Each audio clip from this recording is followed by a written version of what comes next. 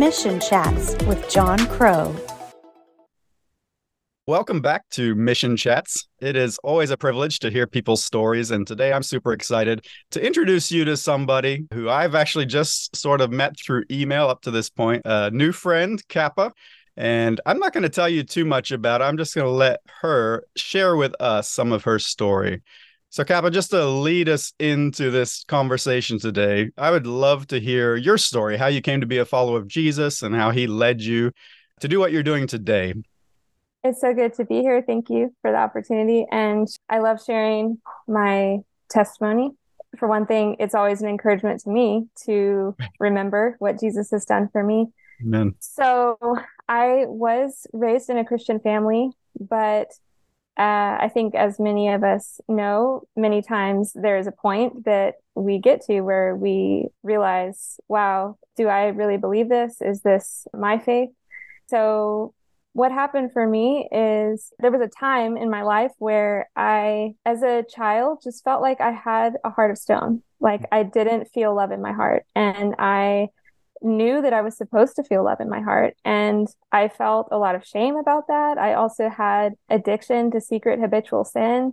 And I was so full of shame, but I felt powerless to do anything about it. And when I began to cry out to God about that, one day I was actually sitting in Sunday school. I think I was probably about 14 years old. And I felt like something, it seemed like a shadow, like something fell off my eyes and into my lap. And suddenly I just understood that all I had to do to be free from that addiction and to have the power to have a different life was just believe that Jesus could do that for me. So not only with that understanding and that revelation of the simplicity of salvation, really, he also gave me as a gift, just in that moment, instantly, the faith to believe. And within 2 days, I was free. And that just led me on a love relationship with Jesus. I fell in love with him, realizing how he did that for me. Like it was no longer he did that for someone else and hearing someone else's story. Like he came to me personally and gave me revelation of his love and how to be free. And it changed my life. Oh, that's fantastic. And I know that you're now serving him full time in a part of the world that's somewhat challenging in some ways. And I'm curious how it went from, being a 14-year-old, being freed from these things and finding new life in him to his drawing you to a point where you felt that, that you wanted to follow him in the next step, serving him in missions. So I had for a long time just the desire to serve God with my life. And I didn't know what that would look like. My plan was actually to serve God as a graphic designer. I felt like the church at that time was way behind on all things technology. And to me, it was embarrassing how bad, for example, church websites were. And I literally just told God one day, like, I don't care how much I make. I know I'm not going to make anything doing this, but I would love to just serve churches and ministries in graphic design. And so that was my plan. And I actually graduated from college to prepare myself for that. And I decided to take a few weeks off before trying to find a job or anything, and just taking a break after 4 years of college. Yeah. And during that time, I went to visit my sister, and she had a friend who was visiting her. And we were alone in a room together, me with that friend. And she just began to prophesy over me. And that was the first time anyone had ever done that. I didn't really know what was happening, but she just was like, you're called to missions, aren't you? And she just began to say all these things. And it was so powerful. And after that conversation ended, she actually left, and I went in the other room and was talking with my sister and brother-in-law, and they had no idea what had just happened to me. I was just kind of like, oh, that was interesting. But all of a sudden my sister was like, oh, we think we know what you're called to. And I was like, oh, really? And my brother-in-law said missions. And I was just like, really? So honestly, at that point, I just took it for like the simple word, okay, I'm called to missions. And yeah, there were so many things that happened beyond that, but I began to feel drawn to this part of the world Mm, through some other friendships and just seeing what God is doing here. right. And yeah, on top of that, I realized just a few years ago that actually that woman who prophesied over me is from this region. I didn't even like think about it Wow. until, Yeah. yeah, just recently. No, that's amazing. I always enjoy having these conversations because more often than not, when I hear people's stories, there's some point of connection. And actually, I studied graphic design originally as well. That was my initial direction for work. And then the Lord also called me into missions. So I'm curious. I got to use my skills in that area over the years. Have you been able to use those either prior to being where you are or even in the current context? Not so much in the current context, although I'm sure I would not be surprised if it came up again. Right. I am considering using photography again, Yeah. but I soon after, just like a week or two after I got this news of, oh, I'm called to Right. missions, Yeah. surprise, I actually had the director of operations of a mission organization approach me with a job opportunity. Okay. And it was not in graphic design, but the job evolved into graphic design because they actually had a need for that as well. So I worked for that organization for 7 years, and 6 of those years I was doing their website and all their publications Yeah. and communications. So yeah, I did get to use that even in That's the great. mission Yeah. context. Yeah, fantastic. So I'd love to hear as much as you can share with us and with the audience, kind of what your current role looks like, what you're involved in, and maybe what a day to day looks like. I know as we were preparing for this call, you indicated there's often surprises that come your way, and so scheduling can sometimes be a challenge. So Mhm. yeah, whatever you feel able to share, I'd love to hear a bit more about it.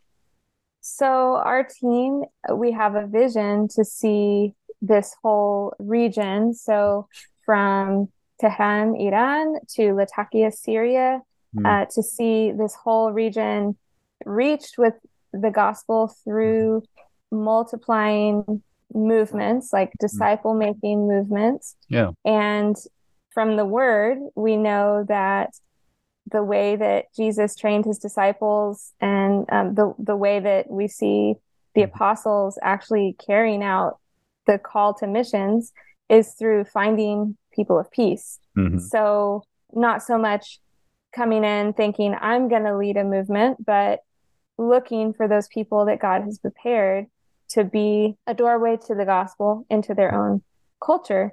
Right. So at this point, a lot of what we do is going out 2 by 2, according Right. to Luke 10, and praying, looking for connections and following up with connections. So many times, actually, just before this call, you mentioned how, yes, I did say that things are just constantly coming up and you almost Right. never know how to plan.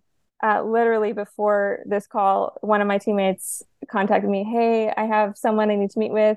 Can you be my 2 by 2? Can we go Right. out? And I said, Yeah. I can just, after this call. Yeah. So, Give me some time.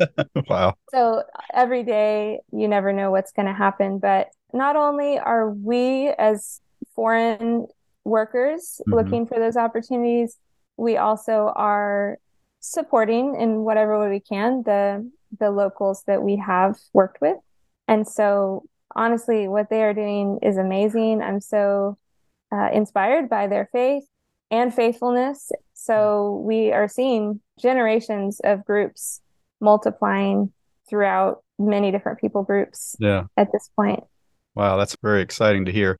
And a little bit I've heard along the way in the last couple of years too is in some parts of the world in that region that it's really women that are sort of leading the way. So I'm curious if Mm, that's what and I mean, as far as the local people, yes. it's often the women who are initiating and gathering and pursuing. Is that what you're seeing as well? I do know quite a few women that are doing the work. There are men as well. And at this point, among the locals, I'm not really sure how to tell you like a percentage, Sure. but I would say there are a lot of women and probably more than men, but we do work with a lot of men as well. So praise God for Yeah. that. And culturally, do you find that is that a challenge at all when you as women are working with men. I know in that culture, sometimes there's some complications in that. Have you run into that, or is it fairly straightforward? It definitely is a challenge. And I mean, our team is mostly, as far as the Yeah. single Mhm. team members we are mostly women. And so we do try to find either someone to go with us. There was a time that I was discipling a man. Mhm. And so I was just inviting a local teammate to Right. come with me, and he was actually helping it with translation as Sure. well. And yeah, it is a challenge for sure. But I will also say that my mind opened in many ways of things that I thought were impossible for a single woman. So I was encouraged by some trainers who we work with who come and not only help us understand how to make a disciple making movement, but also training the local leaders Mhm. who already have many disciples and many groups meeting. He shared testimonies about women sharing with the head of the household, Mm. which of course would be a man in this Right. context. And I was like, that's possible? Okay, well, we'll see what happens. And since then, I actually have gotten to share with two heads of household. So one of them there was a translator. I was with my language teacher visiting her brother, Mhm. and she functioned as a translator in that Okay. visit. It was amazing, and I understood what she was saying. I just couldn't say it myself. Right. And so as I was sharing the gospel, she was translating it perfectly and in fact improving what I was saying. I Wow. was like, wow, yeah, I wish I had said it that way. That's great. Yeah. And so we shared not only with her brother, but a lot of the family was sitting around listening as well. And that was so encouraging to me because Yeah. I just kind of didn't even know I could go for that. But that day I was just like, hey, I want to share this because they had asked us to pray for healing Mm. for someone in their family. And so I just said, hey, can I share with you why we pray in the name of Jesus, which is the gospel? So Yeah. Oh, that's amazing. I always find these chats such an encouragement and also insightful to see how God is using different people in different parts of the world to further His kingdom through missions. Thank you again for listening, and please tune back in next week to get the rest of Kappa's story. And if you can share this with people who you think would be interested to hear these types of stories and these chats, please do that for me. Find us online at missionchats.com